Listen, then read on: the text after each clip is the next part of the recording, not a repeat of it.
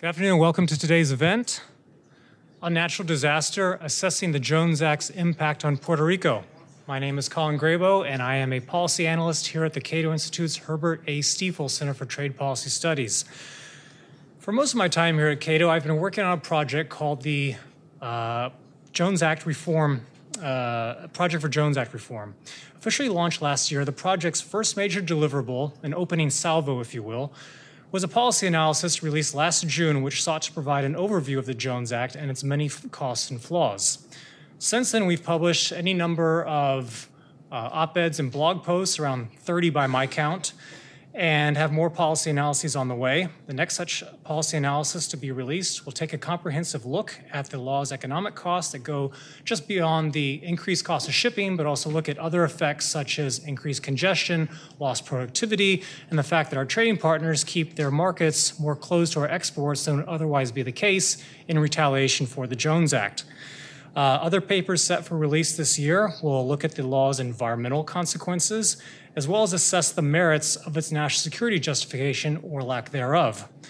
Beyond these already released and forthcoming papers, we also have podcasts and videos about the Jones Act, and I invite all of you to look at those, including one that was recently released about the bizarre phenomenon of cattle ranchers in Hawaii placing their cows aboard airplanes to ship them to the West Coast as a direct result of the increased cost of shipping due to the Jones Act. We also have a monthly newsletter, the Jones Act Gazette, which is basically a monthly roundup of our latest writings and activities around the Jones Act, as well as those of others. And all of this can be found at a dedicated Jones Act webpage, cato.org/Jones Act. This brings me to today's event. For months, we've had internal discussions here about our desire to do an event solely focused on the Jones Act's impact on Puerto Rico, because it's such a big part of the Jones Act discussion. I think it's impossible to have a discussion about the Jones Act and not talk about Puerto Rico. Finally, we were able to pull together what I think is an excellent group of speakers, as well as an outstanding moderator who I'd now like to introduce. Anne Krueger is a senior research professor of international economics at Johns Hopkins University's School of Advanced International Studies. She's also a senior director of the Center for International Development, of which she is the founding director, and the Harold L. and Caroline Rich Emeritus Professor of Sciences and Humanities in the Economics Department at Stanford University. Anne Krueger was first deputy managing director of the International Monetary Fund from 2001 to 2006. And before that, she taught at Stanford and Duke Universities. From 1982 to 1986, she was vice president for economics and research at the World Bank. Professor Krueger is a distinguished fellow and past president of the American Economic Association, a senior research fellow at the National Bureau of Economic Research, and a member of the National Academy of Sciences, the American Academy of Arts and Sciences, the Econometric Society, and the American Philosophical Society. Perhaps most importantly, Anne is no stranger to Puerto Rico, having led a team several years ago which authored a report on Puerto Rico's economy at the request of the Commonwealth's government. I'll also note that she wrote an excellent column about the Jones Act earlier this month that I invite everyone to check out if they have not already done so. Please join me in welcoming today's moderator, Anne Krueger.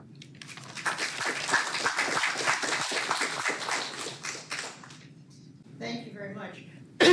Before I introduce our speakers, I just want to say a couple of words. The main thing I want to say is I actually have a disagreement with Colin because he says it's Puerto Rico that you can't discuss. I think the Jones Act is detrimental in many ways. Certainly Puerto Rico and Hawaii and other islands are among them, but it does more damage to the U.S. economy on the mainland than is normally thought about. We think about Puerto Rico, even though we don't necessarily do what we should, but we do think about it. Whereas what happens on the mainland is something else, and the fact that we do not have the kind of water shipping that we should have is a function also of the Jones Act, and please don't forget that just because you hear about the fact that it should be repealed simply because of Puerto Rico, which it should, but there are other reasons too. Anyway, just to back up a bit, Puerto Rico has been in the slump for a long time. You can call it stagnation, you can call it a slump. What you cannot call it accurately is a recession.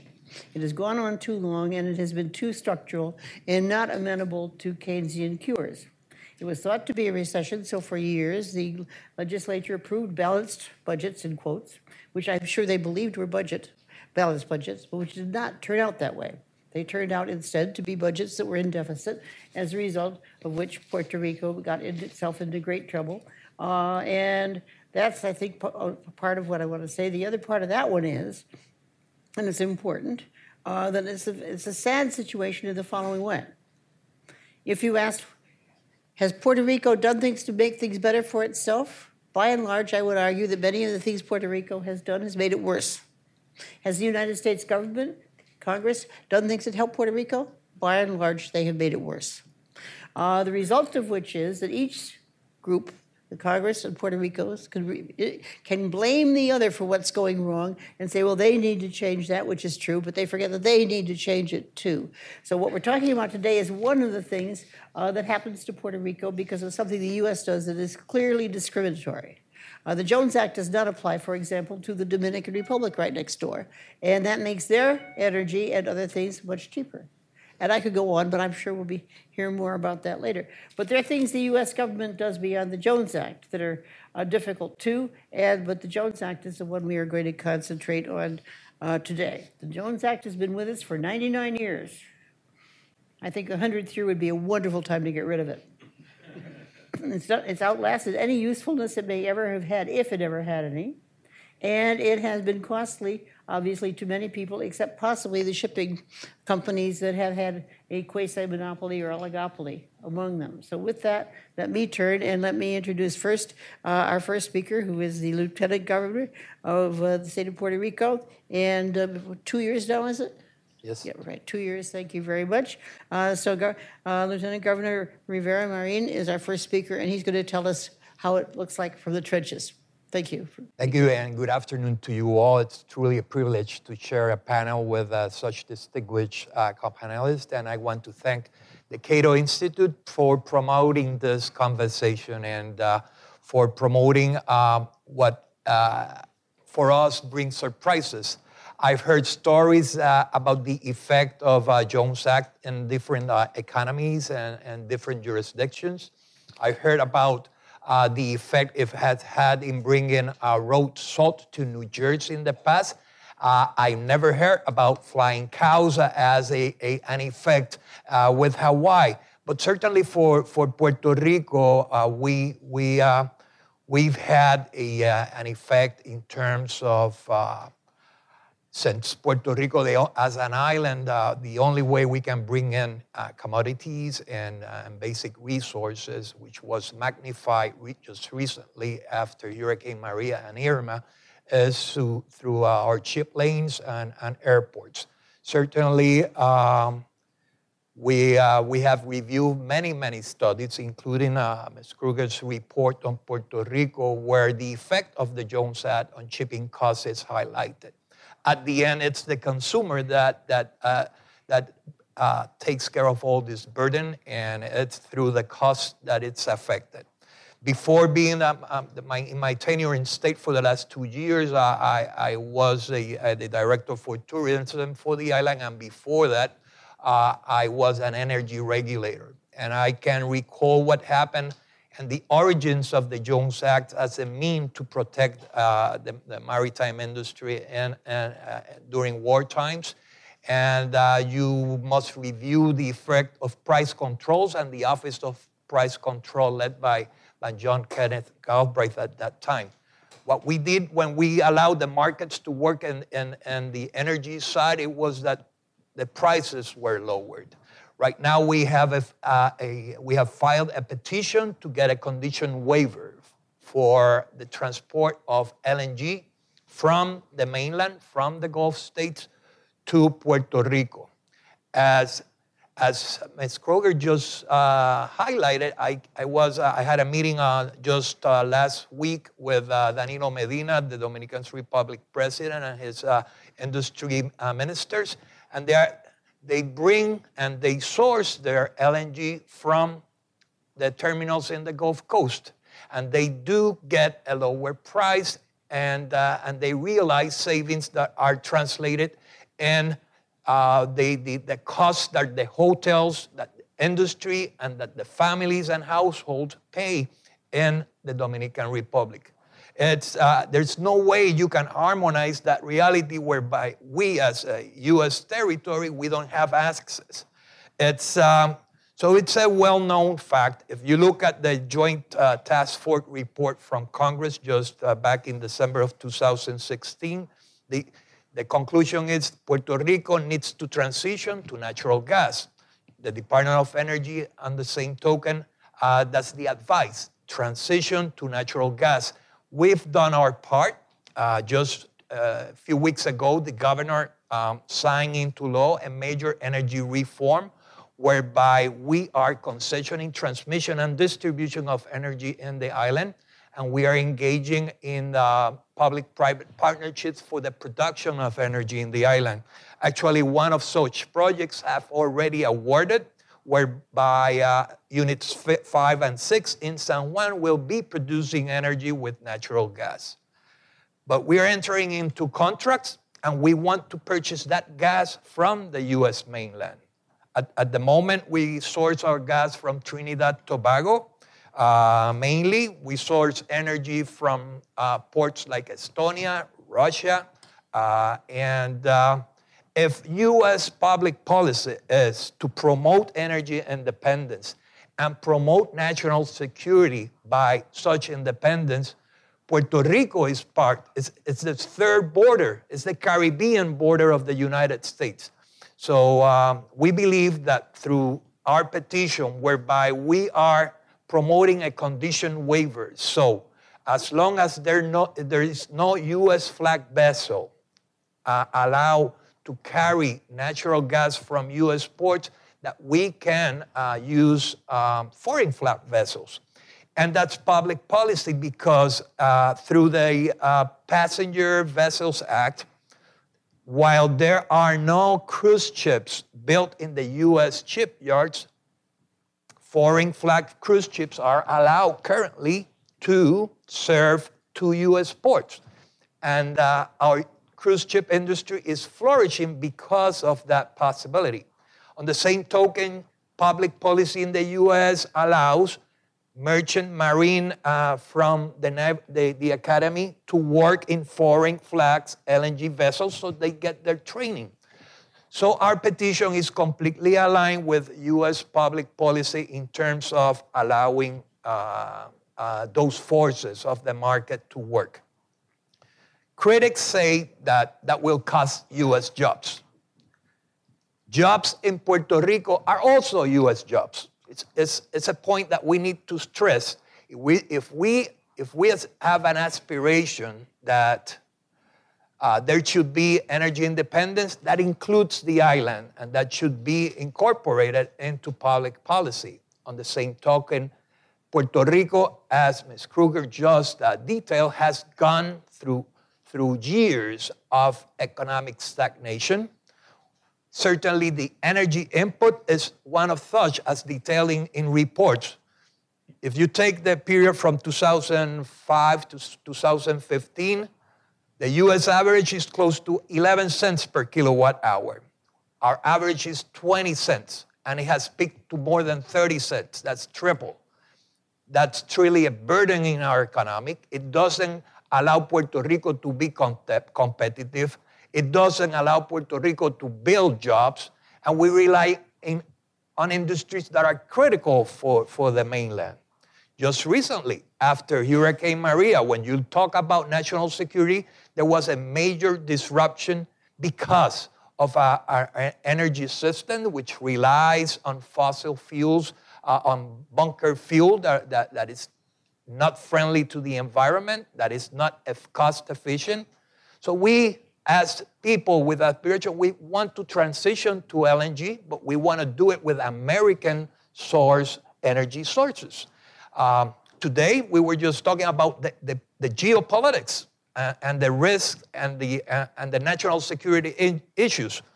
Last year, you have Maduro signing an agreement with Trinidad's prime minister, calling for the source of and providing LNG to Trinidad refineries to allow them a higher capacity to their Hibiscus platform. So, and today you have a major disruption in terms of the local politics in Venezuela, where where people are on the streets with arms as we speak. So is that Petrocaribe policy one that Puerto Rico, that the United States wants Puerto Rico to enter? Does the $2 billion our public utility company pays in purchasing fuel, should we turn those into rubles or dollars to the U.S.? So we promote jobs in the terminals. So we allow LNG to come into the island through a foreign flag vessel, condition that there is an American-built ship that the market forces. You know, I still believe in the invisible hand of Adam Smith, whereby the market forces allow that competition.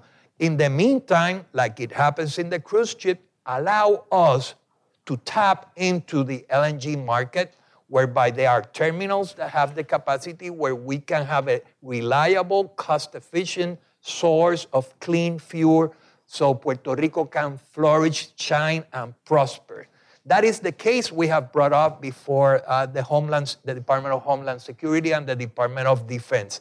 Allow Puerto Rico to become competitive. Everybody agrees that we need to transition into NLG. Let's do it with American gas. Let's build American jobs in Puerto Rico, in the terminals, and that should be the net effect of this initiative. So certainly, Jones Act hinders our capacity to develop our economy, to allow our households to have clean, cost-efficient, and sustainable energy sources.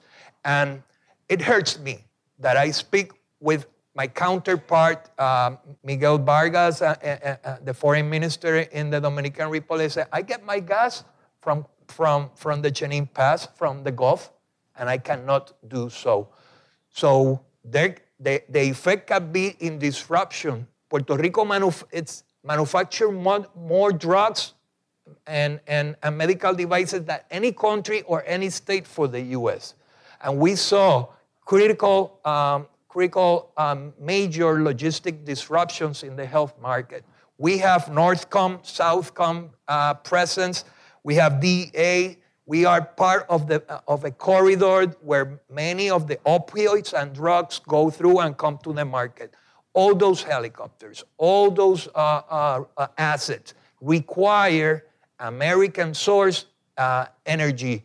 And through this waiver to the Jones Act, where we can access LNG from American ports, Puerto Rico's future is brighter. Thank you. Thank you very much. We'll come back, I'm sure, with questions and more discussion later. But before we do that, we have more to hear. And our next participant is Vicente Feliciano, who is now president of, let me find the name, Advantage Business Consulting, which he's been doing for some time. When we were doing the Puerto Rico report 4 or 5 years ago now, Vicente was one of our best and most helpful sources and guides in the whole thing, and I'm pleased to see him coming here and helping again. Thank you, Vicente. Thank you. Thank you.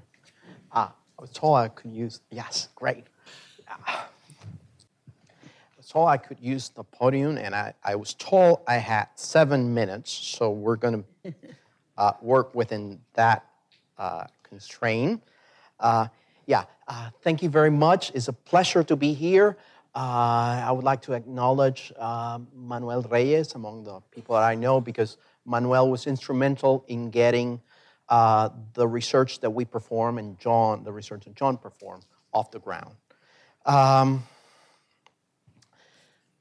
Those 2 pieces of research were game changers in the sense that up to that point, the U.S. government and the Puerto Rico government realized that there was a major burden related to the Jones Act on Puerto Rico. However, they both at least claimed that they didn't know how to assess it, that there was no data to ascertain how big it was. So that was a contribution of these 2 research pieces.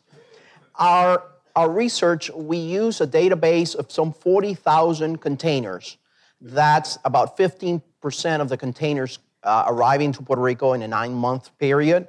And our figure was that it cost, after standardizing for container size and nautical miles, it cost 151%, 2.5 times the cost of international shipping. Jones Act, 2.5 times international shipping. Now, we validated our work with some previous work by the US Department of Transportation. So the Department of Transportation stated it's 2.7 times. We had 2.5. 170%, 151%. So that made us quite comfortable that our figures were in the ballpark of somebody else's effort. And this really makes the claim of the Jones Act shippers that they don't increase the cost of transportation, rather a shameful proposition. Now, I would like to stop a bit here, is that when we talk about Jones Act, we think about maritime transportation. Actually, the differences in land transportation are huge between international shippers and Jones Act shippers, because Puerto Rico is serviced through only 4 ports from the US by Jones Act shippers. And 90% of the containers come from 1 port, Jacksonville. So if a ship comes from Europe with 10,000 containers, docks in Miami, 200 containers are going to Puerto Rico, you have to put those containers on trucks and drive them to Jacksonville. It adds to the transportation cost. Now, what if they come from California? Well, you have to get them across the continent to mostly Jacksonville. Now, it costs $7,000 to transport a container from California to Jacksonville. Then you add the $2,400 to San Juan. We had the data to do the benchmarks, and that was the beauty of our analysis. We had actual data from importers. And we thought that Chile was a good benchmark. Similar distance from California to San Juan, they both have to go through the Panama Canal. It costs $2,500 to get a container from Chile to San Juan.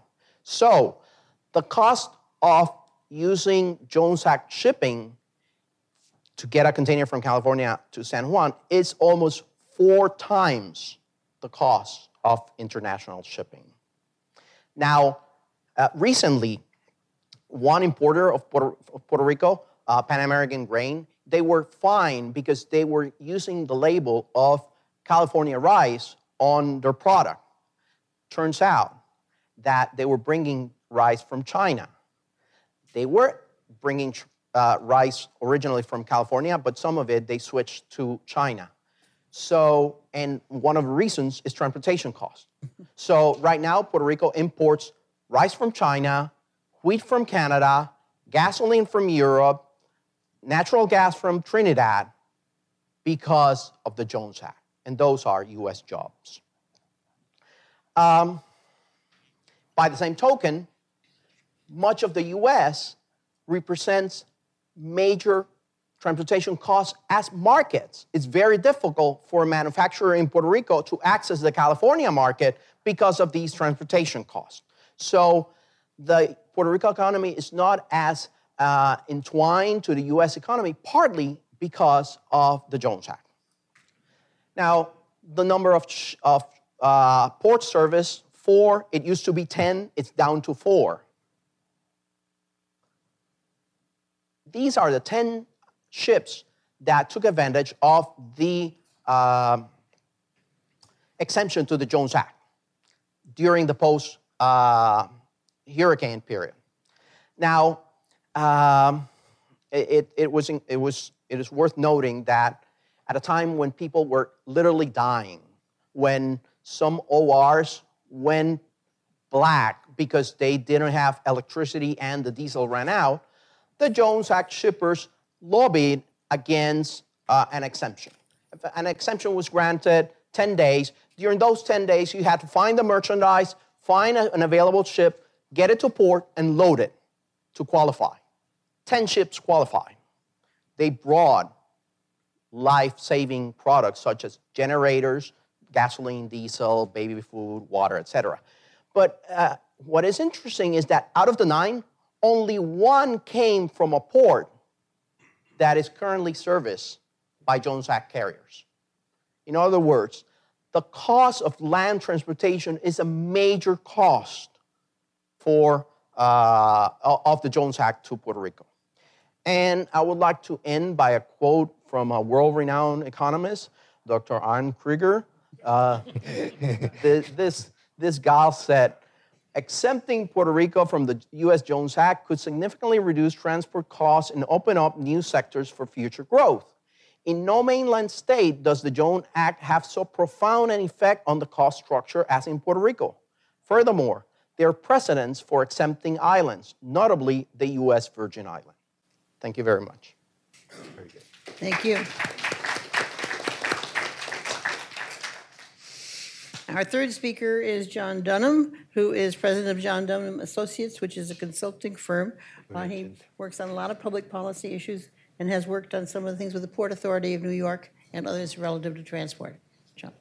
Thank you, Dr. Krieger. Hopefully everyone can hear me. I'm suffering from terrible allergies, so I apologize right up front. And I want to thank Cato, and I want to thank Maida and Manuel for allowing us to do this presentation and this research. The Jones Act is a very interesting law. It's 100 years old. It's 99 years old. It's close to top, right? Round it up. Round it up. Round it up.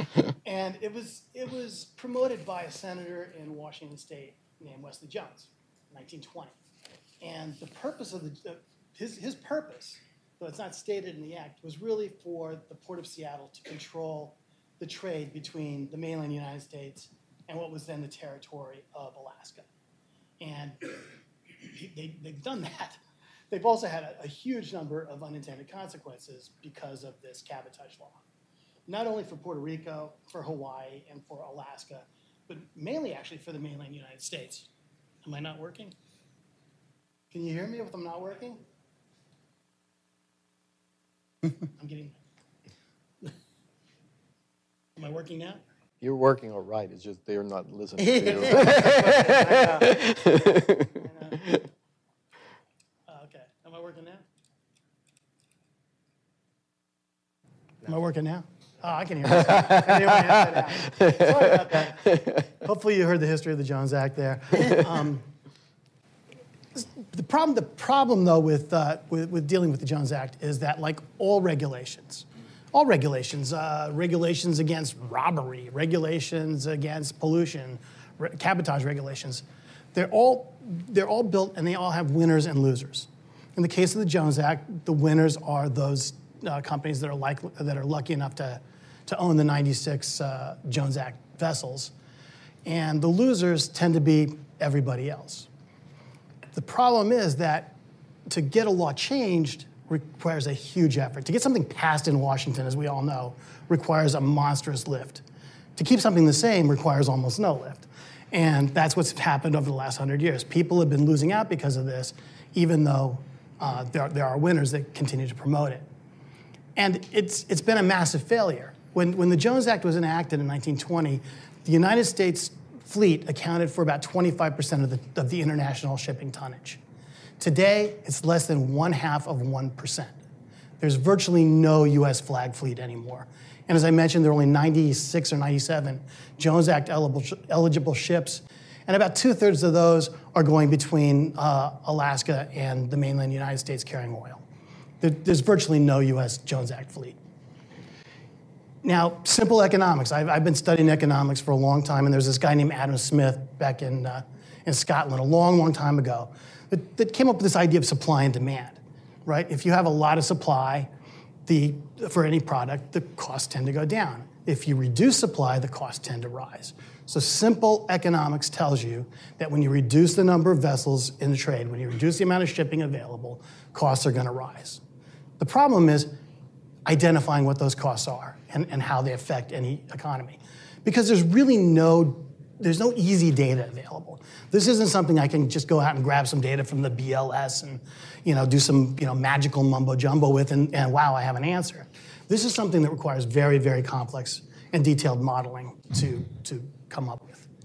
So we built a study around a bunch of assumptions because I really don't have real data. Nobody does. But we used a number of different assumptions. The first thing we did was we built a base case. We built an analysis of what international freight rates were to Puerto Rico. And we did this across the entire economy. We did about 200 products that we used in this model. And that model gives us our baseline. To ship internationally to Puerto Rico, it costs X dollars per container or X dollars per ton for each commodity. And then we shocked that system with seven different assumptions. Again, there's no real data. We used what we could get. We picked up some quotes from freight forwarders for FAK rates, freight all kind rates, and used the difference between those rates and our international shipping rates as one of our assumptions. We used all of the studies that have been produced since 1960, I think, is when this really started getting looked at, to come up with another differential. We came up with a number that actually the shipper, the steamship lines, kind of goofed and allowed to be released in one of their reports. That actually gave us the shipping cost for soup. We used that as an example. We used the survey that you all did. We used an average of all of those. We used differentials in chartering costs because those we could get. And then we used an agglomeration that was all of our, what we thought was the best assumption. We shocked the system with those, and we came up with what the differential in cost would be for shipping. Add to that the transportation, the wholesaling, retailing margins. We were able to take all 200 of those products and come up with a price differential in Puerto Rico resulting from those increased shipping costs. We took all of those through the entire production process. So we started with oil, converted oil to energy, energy to providing hotel services throughout the entire economy. And the model, as one would expect, came up with higher costs and job losses for the island, no matter what scenario we used. The lowest cost was about $150 per resident for the Jones Act. That was the steamship line's number. And that led to about 5,000 lost jobs. 5,000 jobs that would exist in Puerto Rico were the Jones Act not there. The largest cost was about $375 per resident on the island. And that resulted in about 16,000 lost jobs. Now, this is a model. Most economics is models. We don't, it's very hard. Even if we're looking at census data, it's survey data. It's very, very hard to come up with the actual numbers. But we have a good range, and that range is all negative. And that range all affects the economy of Puerto Rico throughout the entire production process. It's not just one thing. It's not just consumer costs. It's all the business costs to do business on the island. It's open architecture. We can run anything through this. When you do one of these models, the key is not to hide stuff, right? To be open about it, to be open about your assumptions. Somebody can quibble with those assumptions, and we can run a different number. When you see an analysis that's done on the Jones Act in Puerto Rico, and there's no data presented, there's no model presented, all you're looking at then is somebody's opinion. You're not looking at a real analysis of the issue. And I want to go back to something that the doctor said. The Jones Act costs Puerto Rico. The Jones Act costs Hawaii. We know that. But the real costs of the Jones Act are in the continental United States, and nobody talks about that. Just think, the busiest highway corridor in the U.S. is the I-95 corridor, right, from Miami up to really up to New York and then beyond. This entire corridor is paralleling the Atlantic Ocean, right? There's absolutely no reason to be shipping bulk cargo by truck up and down that corridor, except for the fact that you can't get ships to move stuff. There's no reason to be shipping containers from the Port of New York down to, or up to Providence, when you can run ships to do that. Shipping by water is the least expensive way to transport products. The Jones Act increases the costs, but more importantly has completely eliminated the ships available to do that. And the consequences are huge, not only in Puerto Rico, and not only for the people of Puerto Rico, but for all of us. So I'll leave you with that. If anyone wants more detail, we have all the detail available. Thank you. Let me just add a couple of things which just reinforce some of the points that you all have made. The first one just on the cost to the mainland of all of this. One of the numbers I've seen is that in Europe, which has rivers but no more than continental United States, 40 to 60% of goods going between countries goes by water. In the U.S. mainland, 0.5%. And that has to be largely, not entirely, but probably largely Jones Act effect. And it does jam not only the 95 route north and south, it also jams the Pacific Route 5 in California is at least as choked as 95, and you get the same kinds of effects because things do not go by ship, even from, let's say, Los Angeles to Seattle and places like that, because it's more expensive than going by truck. On the other hand, without the Jones Act, it would be far cheaper to go by water. So it is not simply a matter of losing a few cents here and there, and all of us are paying for that, not only in the sense that we're citizens and Puerto Rico deserves better, but also just in the sense that in the mainland, it's as if we have a tax on everything we buy that comes in by truck and otherwise, and that's almost everything. It is not something that is simply Puerto Rico. And I think it's important to remember that the biggest damage is done there, but not the only damage. The second kind of comment is that it is astonishing how much of the loss there has been in the merchant marine as a result of the Jones Act. The United States was the third largest in the world, and now we're way off the chart and the bottom end, not the top end.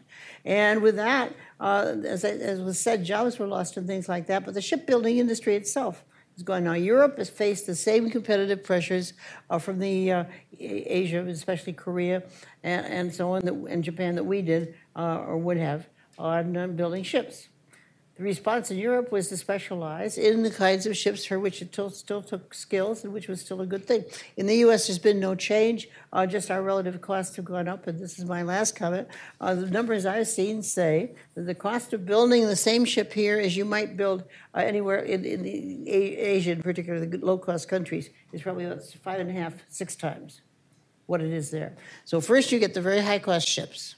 Then you get all of this business, of course, of they've got to hire all-American crew for national security reasons. Why? Well, we don't trust foreigners at our ports. We have foreigners at our ports the whole time because, of course, they come in on ships coming from Europe and elsewhere. It makes no sense to talk about things this way. So many of the arguments are simply the lobbying, I think, of the shipbuilders who want to maintain what they're doing in a comfortable, cozy, protected environment. But meanwhile, the number of ships has gone down. And I think it's stated, I couldn't prove it and give you a source, but I heard that the average safe life of a ship is about, an economic life of a ship, about 20 years.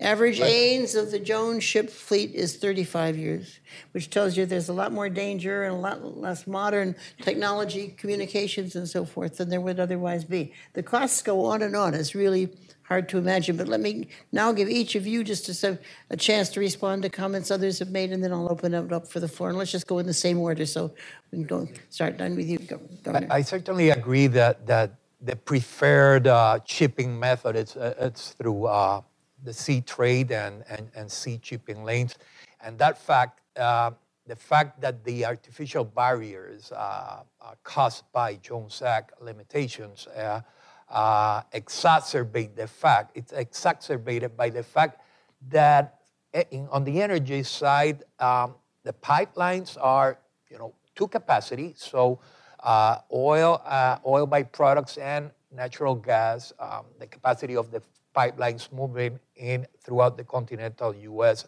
Are over capacity, and then that preferred method by shipping is not allowed because of the fleet's limitation that was detailed here.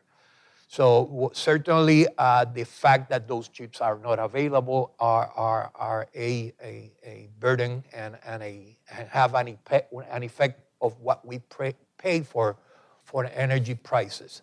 It's curious that the industry says that they have alternatives, and they're talking about new vessels that they're 40-foot ISO containers that carry a limited amount. And we did model that alternative, and it would mean that Puerto Rico, for just our 2 units in San Juan 5 and 6 that have been transitioned to LNG, we would need 27,000 of these containers, making 519 round trips a year. And there's no ships that have that capacity. So the disruption in logistics is major. And when I hear the effect it has on family, the cost on the families, the jobs that it costs, it's certainly, we model the price differential of being able to access natural gas at the spot prices in the Gulf, and that would cost more than $300 million to our utility company. So the job and the income and opportunities that are lost because of the inefficiencies created by this artificial barrier or protectionist measure certainly is costing Puerto Rico dire. Yeah, thank you. Shinty? Oh, two quick things. One, John's figures are strictly based on difference in maritime transportation costs. They do not incorporate the issue of land transportation costs. In addition, because the Puerto Rico economy is hampered by the Jones Act, Puerto Rico needs more transfer payments from the federal government on an ongoing basis than would be the case if you allow, if the Jones Act is repealed and we can be more competitive and have more jobs and do more things by ourselves. So a lot of the requests for federal transfers are the result of, look, this problem. Thank you. John? I think there's some good points that have been raised. To Dr. Kruger's point, the Jones Act has really hampered the U.S. economy. And one thing to look at is that the administration has just put tariffs on imported steel and aluminum. One of the biggest components of building a ship is, you know what? Steel and aluminum. There are no ships built in the United States now, virtually none. And that has really hurt the steel and aluminum industries in this country. Bethlehem Steel in Pennsylvania specialized in steel for ships. Stop building ships, bye-bye Bethlehem Steel. That's a huge cost to places like Bethlehem, Allentown, the Susquehanna Valley of Pennsylvania. Those are real jobs. Those are real people that are affected by this 100-year-old law that nobody even knows about. And the inland transportation cost in the United States is really important. We didn't model it because it wasn't our job. That wasn't what we were asked to do. No, we're clear about that. We do what we're asked to do. We look at we're hired to study. But one thing that I've worked on a lot is food, the food industry. It's one of our company's big clients. And one of the things that happens every time there's a harvest season in the United States, particularly for sugar beets and soybeans, is every rail car in the country gets sucked up moving this stuff. And you can't move steel, you can't move scrap, you can't move cars, you can't move general cargo, because everything is chock-a-block full with soybeans or sugar beets. There's just not enough capacity in the rail network to handle all that. If you could move more by water, and this is bulk cargo, this is the stuff that moves by water. Water's the best for handling. If you could move coal by water, all of these things would free up the rail system. That would lower rail prices. That would improve rail service, which is actually abominable throughout the country. And these are all effects that are caused by something that was designed for the Port of Seattle to control Alaska. Okay, I guess it's time to open it up for questions. Start with you, sir. On LNG, I guess a question. A couple weeks ago... Please identify yourself first. I'm sorry, I should have asked ahead of time. John McCowan with Blue Alpha Capital. The International Gas Union came out with their 2019 annual report. That's the group that measures all the LNG. And 2 weeks ago, and they had the 2018 data, and that annual report showed that Puerto Rico moved 100% of its LNG came from Trinidad. And Trinidad, I guess, is the fourth or fifth largest provider. So I guess it was a better deal for Puerto Rico to get it from there than Qatar or Australia, which are the biggest LNG exporters.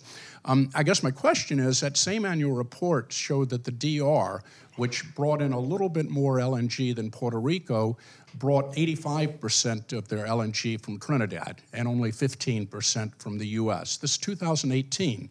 So I guess my question is, how does that square with the, I guess, the point that you're making? I mean, obviously, the DR is not constrained by the Jones Act, and yet in 2018, with roughly the same quantity as Puerto Rico, 85% came from the DR. I mean, I don't know a lot about LNG, but I assume it's somewhat a commodity.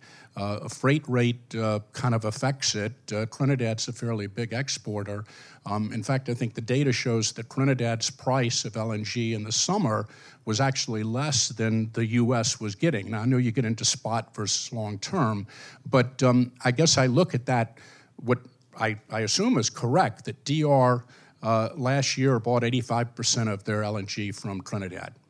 I think the dynamics, the market dynamics upon the availability of natural gas for export in the mainland is changing very rapidly, and the capacity and the terminals that are being opened shall increase the capacity to serve markets, including the Dominican Republic and Puerto Rico. So on the long term, if you look at similar analysis, you see that we would be working on a 5-year span probably while we transfer our technology to LNG source of fuel.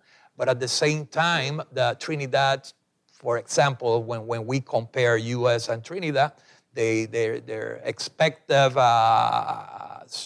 capacity, it's dwelling into on a 15-year window. So I guess what we are looking is on a long-term solution for our energy needs. And we've been, I guess, for the last 50 years dealing with our incapacity to meet energy demands for the island properly. And I think our strategies are on a long-term basis and align with the U.S. strategy, whereby you are opening more terminals, thus increasing the capacity for U.S. to export. And that's our objective, to tap into this market, recognizing a stable price on NLG moving forward, and certainly looking at the reliability of the U.S. source. Yeah, I don't know about the recent statistics. I'm afraid I'm not privy to it. But some interesting statistics a couple of years back showed that one of the main suppliers of LNG to Puerto Rico was the Dominican Republic. Now, there's no LNG produced in the Dominican Republic. At some point, the federal government initiated an investigation of, was there a runaround of the Jones Act here? And not...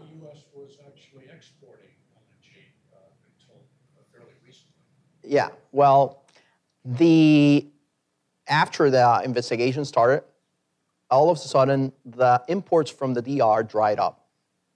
And so that's the statistics of imports of LNG in Puerto Rico. So I think you just answered your question. Up to a few years ago, I think 3 years ago, it was actually virtually illegal to export any petroleum from the United States. I think LNG could only be exported to Japan. So the U.S. didn't have terminals, it didn't have an infrastructure to export LNG. As a matter of fact, gas producers in this country are capping wells, and they're not producing because prices are so darn low. Gas in the United States, the LNG prices are about a quarter of the price in Qatar, which is the largest exporter and serves the European market. So terminals are being built, and when terminals are built, then there'll be shipments. But there was the Dominican Republic, Trinidad is shipping LNG because it has terminals. The United States, until last year, really didn't have any. Yeah. Gentleman over here with his hand up.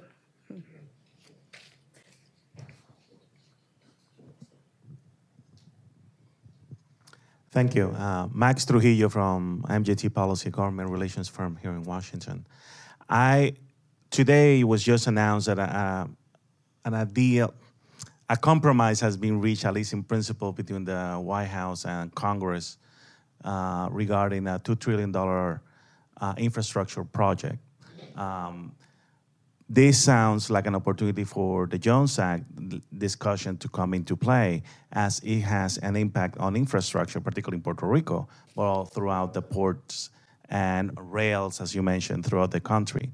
I wanted to get your sense of the viability of the debate, moving it from a single issue to a multi-state issue, and what are your thoughts on how to get the debate moving forward? Thank you. I think that's for you. Personally, I've been focusing my discussion at least on where we are moving forward on our petition regarding energy, and certainly it has come up that other regions of the nation share our challenges, and when you look at the Northeast, it's energy also, whereby because infrastructure limitations, there's the lack of access when you compare it to other regions, and that limits the ability to prosper. I would guess when we look at the globe and the global economy and the major investments countries like China is making, certainly we truly support the administration's initiative to invest in repairing our infrastructure that it's under fatigue, and to improve it. So new technologies, new capacities, new sources of energy can be properly tapped and become potential for exports that at the end shall make the U.S. more competitive. So we are very optimistic about that policy. Anybody else want to comment? Chente? I think regulatory reform, like looking at the Jones Act or other regulations, is one way to increase infrastructure capacity without building stuff. So that's something that should be part of any infrastructure bill. And also the energy infrastructure, for the most part, the rail infrastructure is privately financed. So that's not really a government. You're not going to see a lot of government money going into that. Even if you built more seaports, you're not going to have more ships to go to them. So that's not going to really do much. Next question. Okay, Nick, right there, sir. Yeah.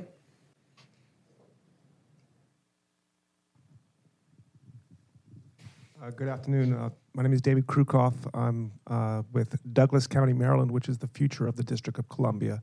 My question to you is about politics also, if you could follow up on what is the administration's official policy on the Jones Act, if there is one. And I just want to make a comment real quick that we are in a bubble and we are receptive to points about increasing the incentives to be capitalistic in this room. But did we invite the delegation from Washington State, the lobbyist that advocates for the Jones Act shippers, to this event? We need to get out of our bubbles and advocate and unify. And first, the politics, please, if you would comment more thoroughly on Republicans, Democrats, Trump administration, that kind of thing. Thank you. Thank you. Another? There was one down here. Sorry, two over here. First you, and then you. First row, and then the third row here, right on the corner. Sorry, I can't see well enough to see who's who with the lights on us here. I saw named Dave Onspach, no affiliation, retired. I saw on the website about putting that billboard sign over, I guess, on an expressway over in New York City, near New York City, Long Island or something like that, about if you're congested on the roadway, blame the Jones Act. Do you know if that had any effect? Has there been a popular groundswell against this thing, or is it still, true believers in this room today that are still? Yes, thanks. Is that for me? I never saw the billboard, but hey, you don't talk for that. I actually am a transportation economist. I came out of transportation. I worked for the Port Authority in New York. And the Jones Act is one of those inside baseball things. Nobody knows anything about this law. Nobody, unless you like to take cruises to nowhere or something like that, and you can't do it now because of the Jones Act, by the way. You don't know about this thing. This is total inside baseball, and it's something that's going to have to be done by. If you're going to change it, you're going to get congressmen and congress ladies to care about it. Okay, then the next question in the third row, and then the second row, right? And then I'll get back to the back there. I see your hands. Hello, Rich Madden, full-time merchant mariner, part-time safety and security advocate for the maritime industry. I've actually got multiple questions, and I'm not sure how much freedom I'll have here, but I'd like to, one, challenge a couple of assumptions or a couple of numbers that you've been talking about. The number was thrown out of 96 vessels, and that's 96 deep draft vessels operating in the Jones Act. 96 or 97, yeah. I just want to emphasize that that's actually close to 40,000 vessels operating in the Jones Act trade. This includes deep sea vessels, tugs and barges, workboats. 40,000 barges. So you have a large number of vessels operating under the Jones Act, which seems a little disingenuous if we only address the 96 or 97. The other number I want to throw out there, or that I want to challenge, are the idea of real jobs, real people that Mr. Dunham threw out. The Jones Act, statistically, adds something like $100 billion to the gross domestic product. Of that $100 billion, $40 billion of that are wages to the 650,000 workers in the Jones Act industry. So you're talking close to $62,000 per Jones Act worker, which is above the median income in the U.S. And according to NPR that I was listening to on the way in today, we're looking for middle-class, middle-income jobs. We don't have those. They're not being built. So those are my challenges to you. I'm really not looking for a response. But I will take a look at, you can respond to them if you will, but I'd also like to address specifically Puerto Rico and the LNG trade and power down there. Of the 30 cents per kilowatt hour that you were talking about, how much of that is actual energy cost versus infrastructure cost? Because I understand in the wake of Hurricane Irma and Maria, I believe it was, there was a lot of damage to the infrastructure in Puerto Rico. So how much of this is the rebuilding versus the actual energy costs? And mostly, when you look at the rate structure component, you have in PREPA the largest source of operational costs is fuel purchases. And because we rely on bunker fuel in the production of as probably 70% of our fuel portfolio, that's why it's a common fact that everybody agrees that we need to transition into LNG in order to be more efficient, be able to meet MAT standards and environmental standards, because Puerto Rico is subject to the same EPA regulations and the same EPA requirements as the rest of the nation. Nevertheless, we don't have access to the costs associated by being able to tap into a cleaner, more efficient, less costly source of energy for our turbines. So when you look at that 30 cents, the main component is fuel, and it was directly correlated to when the barrel of oil was near $150 per barrel, and at that point in time, we suffered a direct consequence, while the LNG cost was not as volatile as bunker fuel in our case. Yeah, and I want to take issue about jobs created by the Jones Act. There are jobs that are tied to the Jones Act, but there are jobs that are lost because of the Jones Act.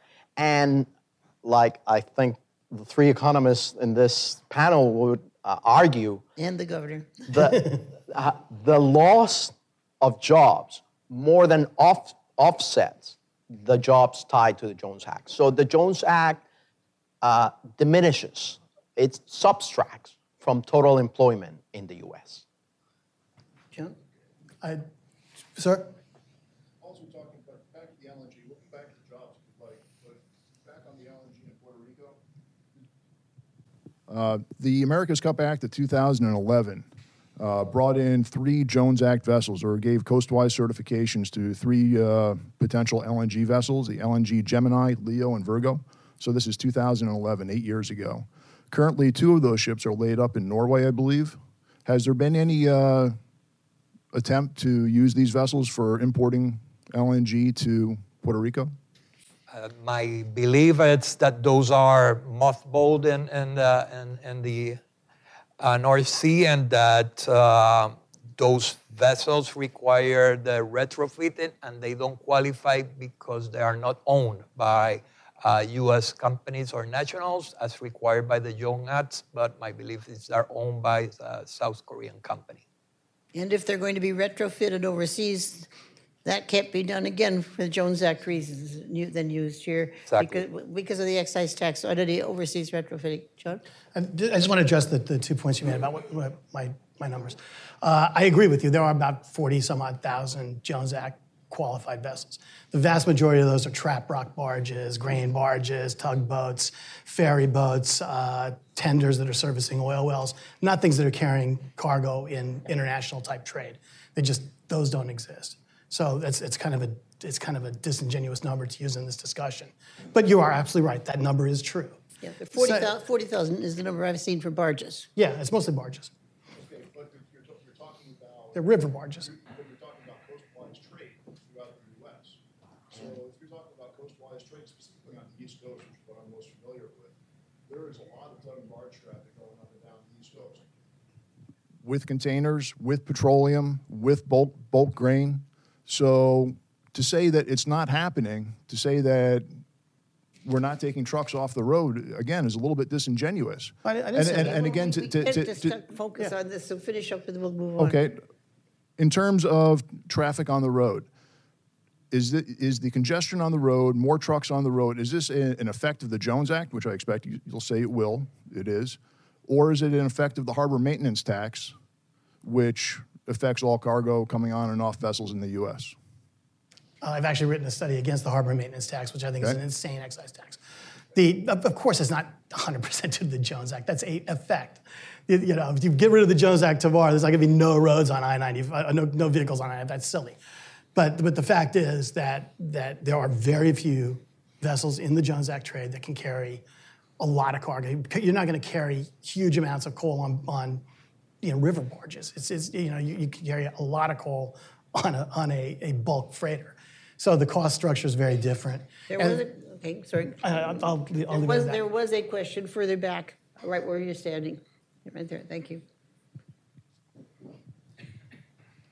Thank you. Kevin Hornberger, State Representative from Maryland on the Upper Bay.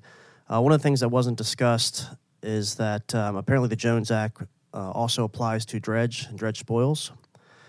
And I was wondering if you could comment on that as we dovetail in with the infrastructure comment that currently dredge spoils are applicable to the Jones Act.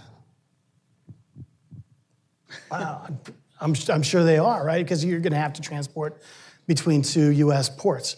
So, and where you are, dredging is extremely important. Can't hear when you don't have the mic.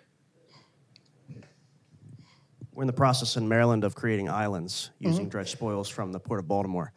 And it's been interpreted that even that is applicable to the Jones Act. So if you could speak to that and whether or not it should be repealed, Yeah, that provision. you wouldn't be able to bring a foreign vessel in to do that. There was another question just right here in the center, the lady. Hi, Jen Riccardi with the European Union.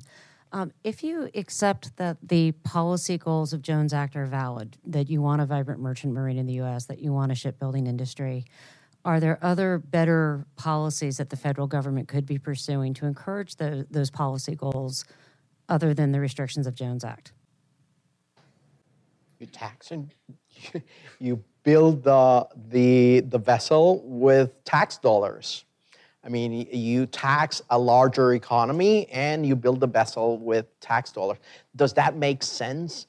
I don't think so. I think that we do well with all the foreign things that we import and all the products that we export. I don't think that they're valid, the objectives. You could achieve them otherwise, but then it would be transparent. Yes. It's much easier to hide things and, We have certainly seen a lot of evidence that the Jones Act has resulted in a very cozy monopoly. both on the shipping side and on the construction of ships side. And it seems to me that the answer has to, whatever the answer is, it is not that we need to produce all our vessels, because obviously there are other places that produce them more efficiently, more quickly, and more cost effectively, and more with modern technology. On the other hand, that doesn't mean that it's not relevant for defense, because quite obviously in terms of security, having the vessels is more important than where they're built. And let's not have any instance where we need them. But if we do need them, the time between you place the orders for the ships and what have you would be so much that you couldn't do it anyway. So I don't think that the shipbuilding capacity, because of national security, is as important as having the ships. And then I would say we do better with those resources. There's quite a literature on the monopoly effects and their lack of incentives. So I think I would dominate with that one. There was another question back over on this side. And then we're coming back down here. Could I interrupt? Oh, sorry. On the monopoly issue, Jones Act carriers were charged with monopoly practices in the Puerto Rico trade, and some of them ended up in jail. Right now, there's a proposal to monopolize the service at the port. That is, the cranes that service international and Jones Act shippers at the port. There's a transaction that has still not been approved of one of the Jones Act carriers taking over an independent company and being the only one servicing carriers coming into Puerto Rico. That's the sort of monopolistic practice that we are concerned about. A question right there, and then we're coming back over here. Yeah, my question, John Heimlich, Airlines for America. My question has to do with sort of aligning the political lift with the economic benefit. And I think of the Jones Act in sort of three simple pieces, right? Sort of owned, operated, and built. And tell me if I'm wrong, but my sense is that 90-some% of the economic dislocation is in that where the ship is built provision. In other words, if we lifted that, reformed that provision, we'd get a lot of economic benefit, even if we still left in place the mandates that the ship vessels had to be owned and operated by U.S. personnel, and that we'd have this influx of vessels that would have more opportunity for maintenance jobs, marine personnel and whatnot. I mean, if you think about and so many people talk about should we repeal the act, but I think it could be more surgical discussion. If you think about it today, if we sort of replicated the Jones Act for the airline industry, what we're basically saying is you can't fly Airbus equipment, you can't fly Bombardier, you can't fly Embraer, you can only fly Boeing equipment, and yes, there are some Airbus equipment now produced in Alabama, but that aside, think how many fewer jobs we'd have if you only allowed vessels made or to be more expensive to operate. So, I mean, can't we think of this discussion also in terms of sort of honing in on that U.S. built provision? There's a bit of that, as it has been mentioned in the Puerto Rico trade, and also very significant for Florida. You allow cruise ships, which are not U.S. owned, not U.S. built, and not U.S. crewed. Now, the exemption requested by the government of Puerto Rico is another step of, nibbling away or opening the door. So while the repeal is best, politically is probably this one step at a time process. And I was mentioning before on private conversation that we visualize this a bit, and let's keep the distances. We visualize this as the civil rights movement. We shall overcome. It's not going to happen one day, tomorrow. It's not going to happen over a year, but there's going to be movement towards the repeal. And yes, it has to be in steps. Yep. If I recall correctly from the one of the studies actually done here at Cato, the operating costs per day of a ship, U.S. Jones Act shipped, are about 3 times the cost of operating other ships. The shipbuilding cost is about 6 times the others. So yes, that's part of it, but that's not, the operating cost is still 3 times after you take that out. So I think, obviously, we would all agree that anything you do to weaken it is good, but on the other hand, I don't think that would solve the problem. Now, I promised this gentleman over here for some time, and then we'll go over here.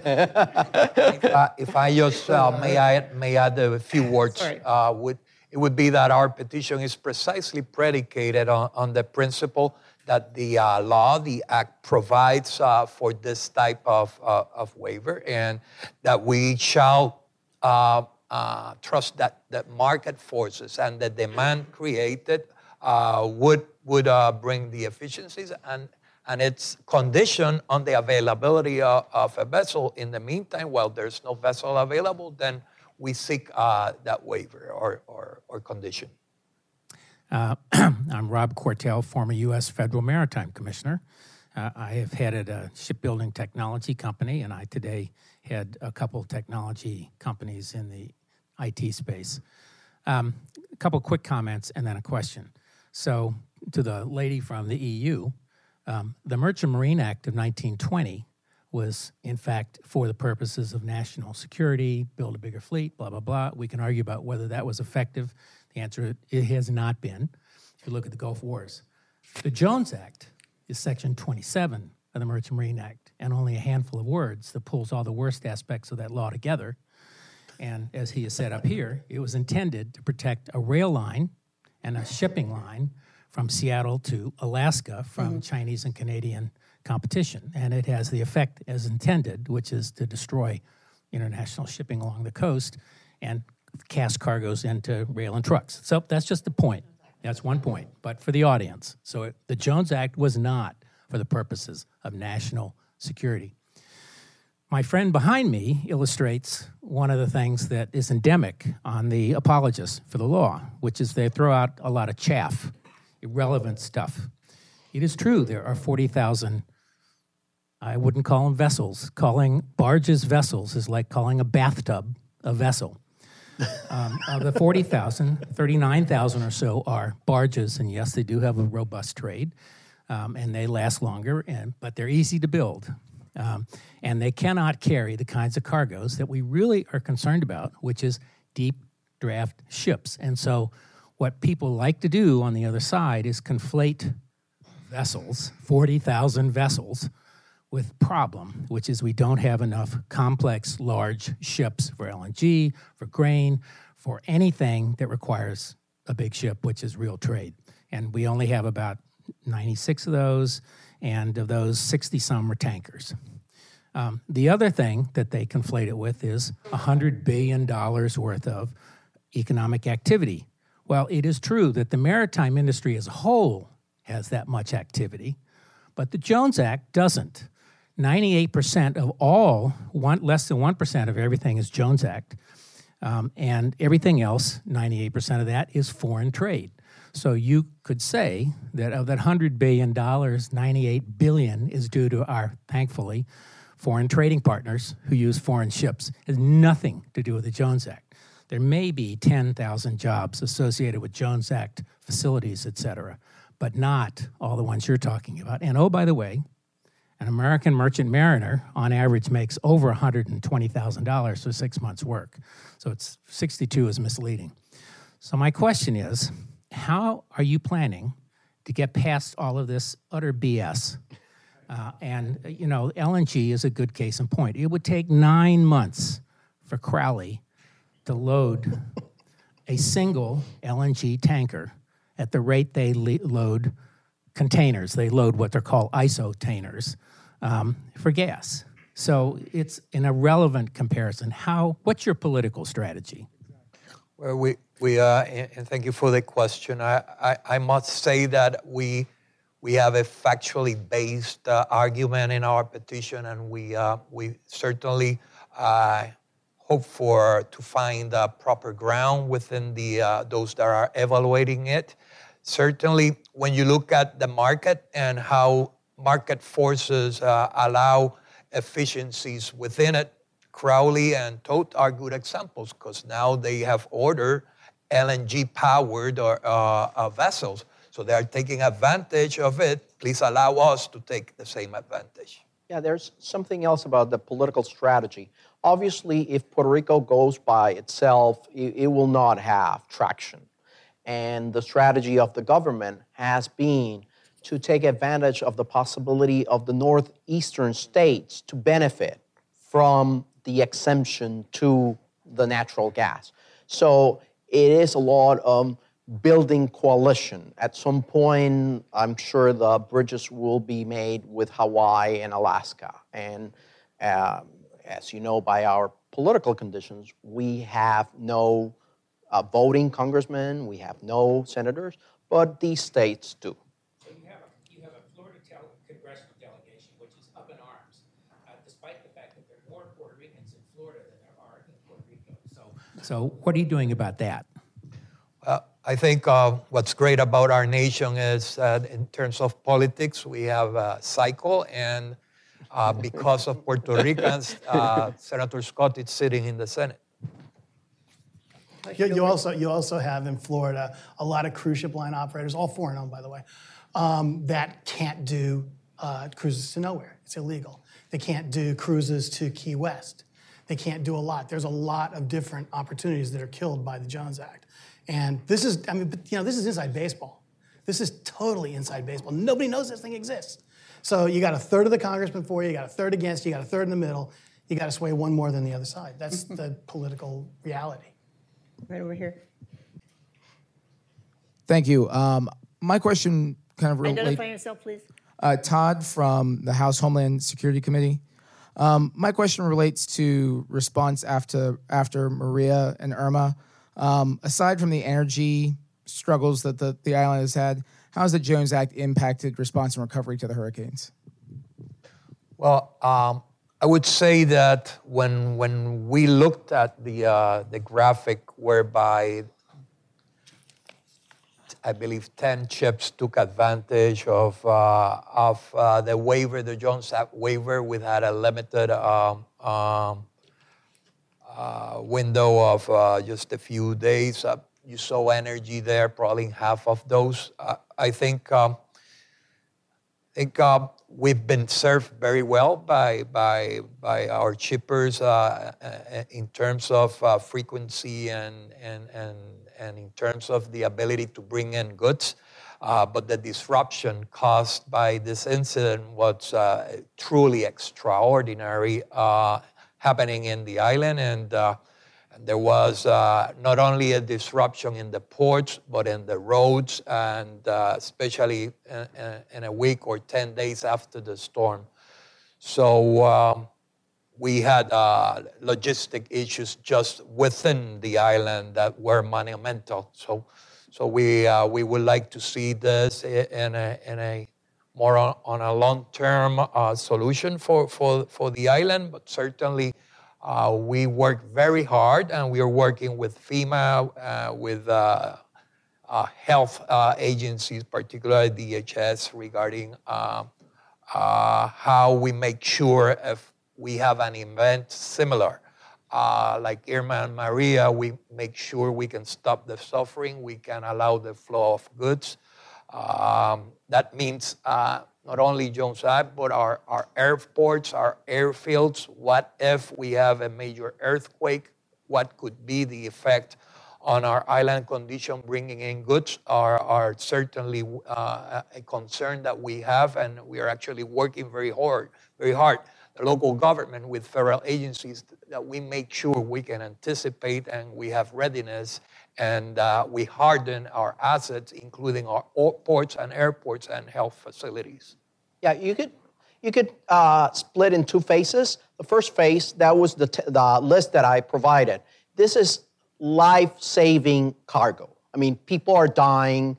There's not enough shipping capacity at one point to get this out. And, if the exemption had lasted longer, perhaps fewer people would have died.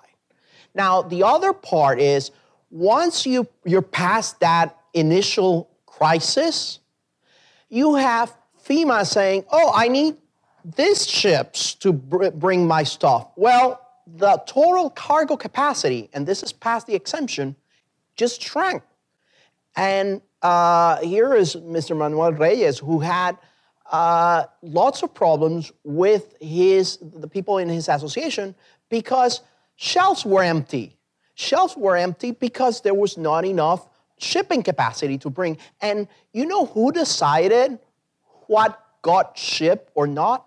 The shippers. At that point, that was close to being God. I mean, you couldn't there was not shipping capacity. You would go to one of the shippers and they would decide, okay, I'll ship you. Oh, sorry. One of the carriers, and they would say, I'll ship you, and I wouldn't ship you because there's not enough capacity. So those are, you could divide it in that section. And a final point regarding the northbound trade, because the carriers from Puerto Rico go up north empty, that's a huge inefficiency that is passed on the rates. And so that is reflected in the high shipping rates to Puerto Rico. Okay, John, do you have any last words? No, I think it's time for people to leave. Alan, do you want to say anything just to wrap up? Okay, well, in that case, let us please thank all three panelists for what's been a very exciting discussion.